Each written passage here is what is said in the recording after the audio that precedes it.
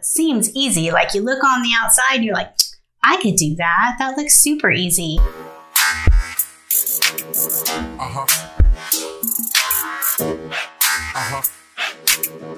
Hey, welcome to Smart AF. I'm your host, Tori Mathis. We have got a great show for you today, so let's get started.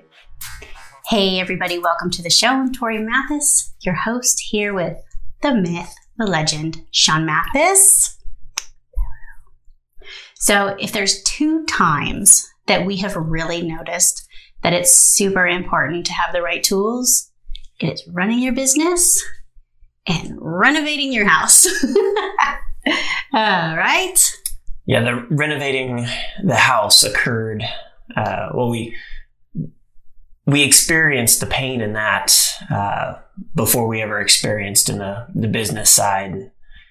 Even thinking back, was it 15 years now? Almost 15 years? It still hurts to think of the kind of shoddy quality we put together that's out there. Well, as it turns out, like woodworking is, if you don't have the tools, then you're probably not going to have a quality product. Well, and the thing is, too, is like, I didn't even realize, how wrong I was doing certain things because we didn't have the right tools. It just, was trying to make do with what we had available at the time, especially since it's not something that we were doing on a consistent basis to, warrant paying for, really high end and specific tools for that job specific. Like, it was just, we were doing something simple and ultimately wound up spending a shit ton of time trying to do it. And then the end product isn't anything you want to brag about, which is kind of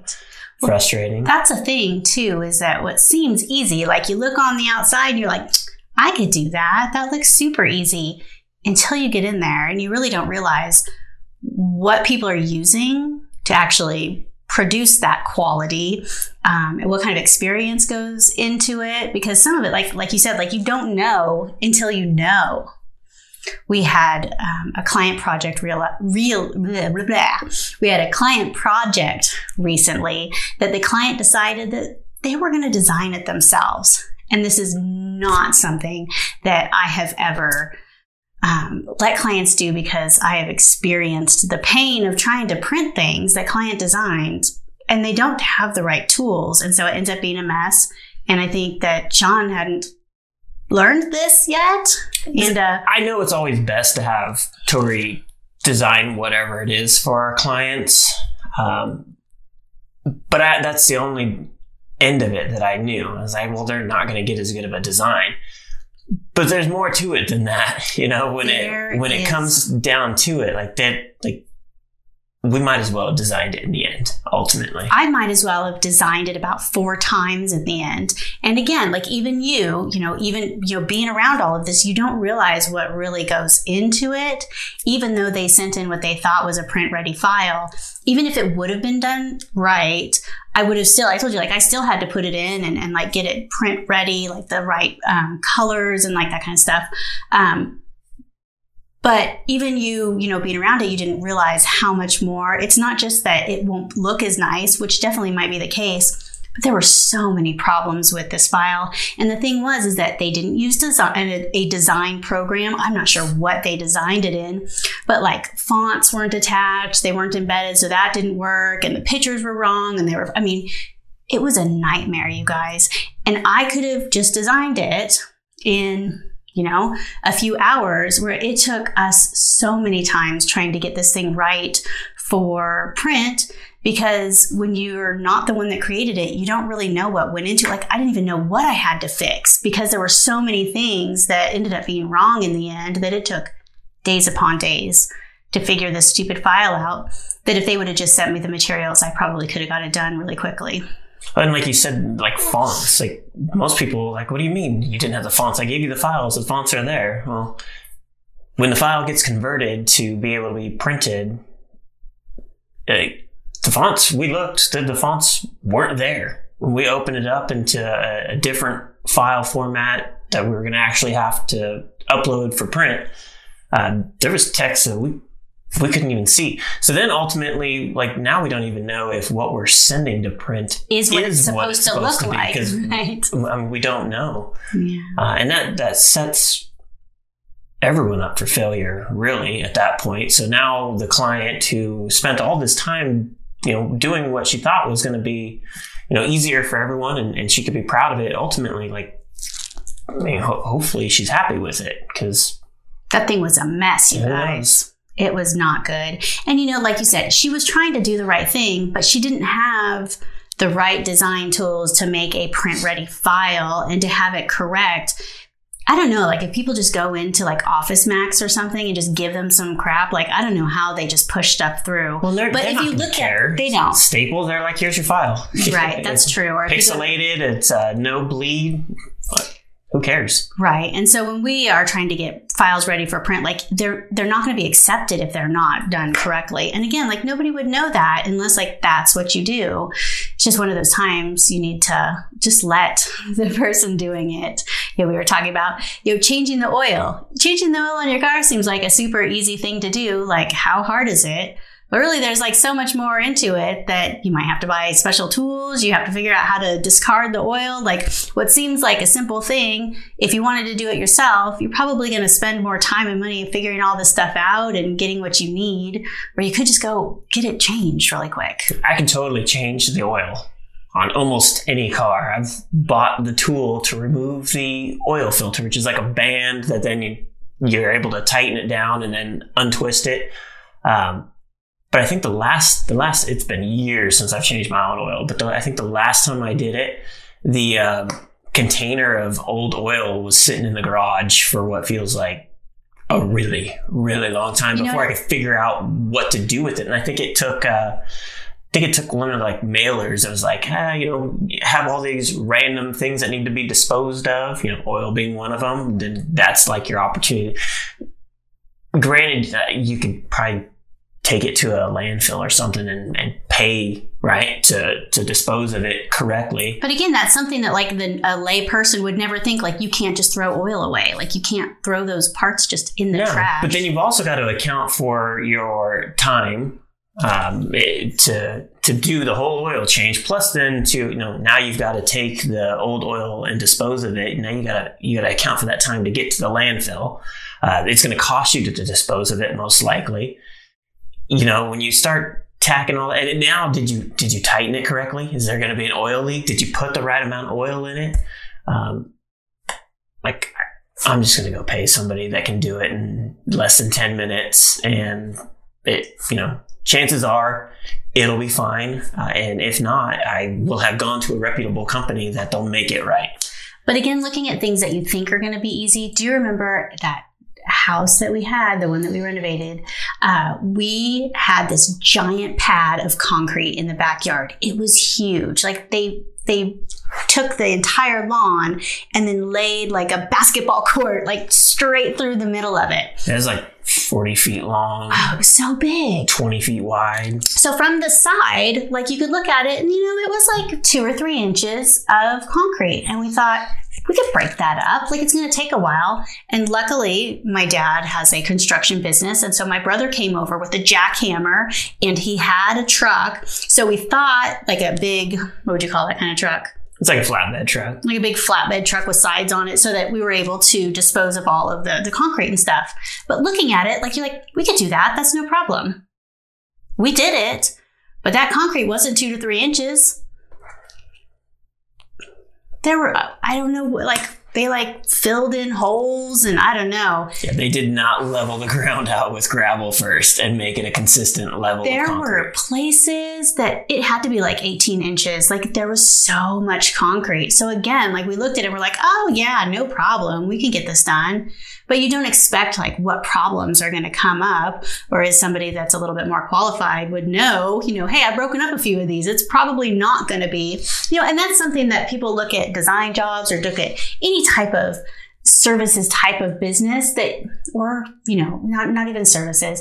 They look at it and they think, oh, painting a room or something. Oh, that's super easy. But then all those little things that you don't realize, that the tools that you need, those little tricks that you just don't know. Sean built in the museum, built a whole bunch of new displays with Truett. Truett is a woodworking genius, right? He is a builder. And you said you learned all kinds of stuff from him. It's like you would have never known, right? Yeah, it was funny at the beginning where we're like, well, I'll bring my saw. And he's like, oh, I'll bring my saw. And we get there. And, I've got a little skill saw that we bought when we bought our house. That's just like the cheapest one that you can say is, a skill saw. And he pulls out there and he's got these racks. And he brings it up to, his level. And then the saw actually will rotate out and go back in so we can cut like these super wide pieces. And I'm like, man, no wonder. Like I'm all bent over doing stuff. You got to flip the board 2 different ways to get it cut all the way through. And it's like he has the tools to do what we need to do. And I don't. And you don't know until you know. Like, there's no way you're like, I have a saw, I could do it. No, up until these last exhibits, I've always used a hammer. You're like banging all the nails in, and like now I'm like nail gun, man, and we're done. I mean, that's the way to do it. But again, I didn't know. I didn't have the right tools, and everything that I've done has been not the easy way and definitely not the best way to do anything. Yeah. And you probably wouldn't know when like someone's bidding out a job to build something like that. Like they're building in all those costs for those types of things that if you looked at it, was that you that was telling me that story about, what was that? Yeah, it was, I saw this thing and it's out there. There's all kinds of variations of it. But the one that I specifically saw was a picture of stairs to a deck on the corner. And the stairs were unfinished, but you could see how all the wood beams and everything were in there and the geometry of getting everything so that it even looked right. And the whole thing was that the builder of the deck gave the homeowner a price to build this deck. And the homeowner's like, well, that sounds pretty steep. I think I might just do it myself. And he's like, okay, well, you could do it yourself. He's like, but the homeowner's like, I don't have the tools. So the builder's like, well, I can rent you my tools. It's like, okay, great.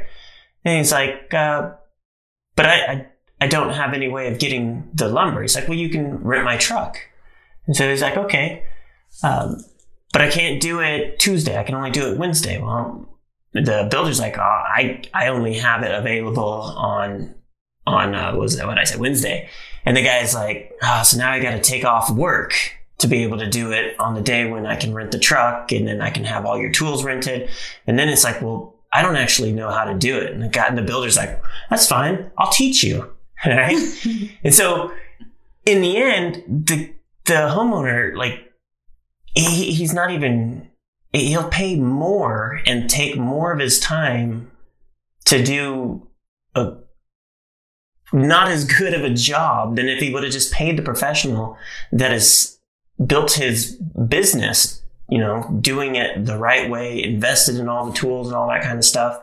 And until you put it in that kind of perspective, it's really hard to understand, how these prices are being justified. Because, I mean, even like you look at a roof. How many roofs have we seen replaced in neighborhoods? And you're like, they do it in a day, but they have the skill set and the tools and the manpower behind it that like they're so efficient at getting up there and doing it as quickly as possible, not only for the business to make it as profitable for them as possible, but so you don't inconvenience the homeowner of not having a roof, on your house. I'll do it myself, but it's going to take me 3 weeks. So, I mean, say you say the roof costs $20,000 to replace, but it's done in a day, right?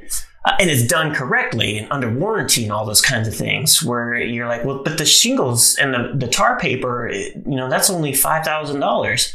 Well, how long is it going to take you to replace that roof? And, is it going to storm before you can get it done? There's so many variables in there. Take your family and put them in a hotel for that long. So it's going to cost you more than if you could do it yourself, but there's a reason for that. And once you start to realize all those little different very important key elements about things, you start to, it's easier to justify, okay, well, my time is worth more. I'd rather have it done right. They know what they're doing, and I can justify the price. Yeah, I think with design, like how many people have we seen that like they own Photoshop or, an Adobe product, and so they think they can design something. Oh, it's always my niece is a graphic designer. Right. My cousin has Photoshop. They can do that. Yeah. And really at this point, like, what is it? Everyone under friggin' 20 at this point can do some sort, like they're all graphic designers, right? Right. Yeah. There's so many programs out there. You can do a lot of different things to make stuff look decent. But as far as it being a professionally designed with purpose behind it, again, you're not going to know until you know. Well, I think there are those times that it's good, like whip some shit up, like that's fine, like see what you can do and everything. But sometimes, and you definitely need to go with somebody that knows what they're doing. And sometimes you trying to shortcut it by doing half of it, like you're making people's jobs harder, not easier, which we learned with the print job from Hades. Yeah, for sure. It's a nightmare. Having the right tools, like, super important. So if you like this episode, please subscribe, and we'd appreciate it if you liked it as well. And we'll see you on the next one. Peace. Bye. If you want to get smart tools to build your business, go to besmartao.com.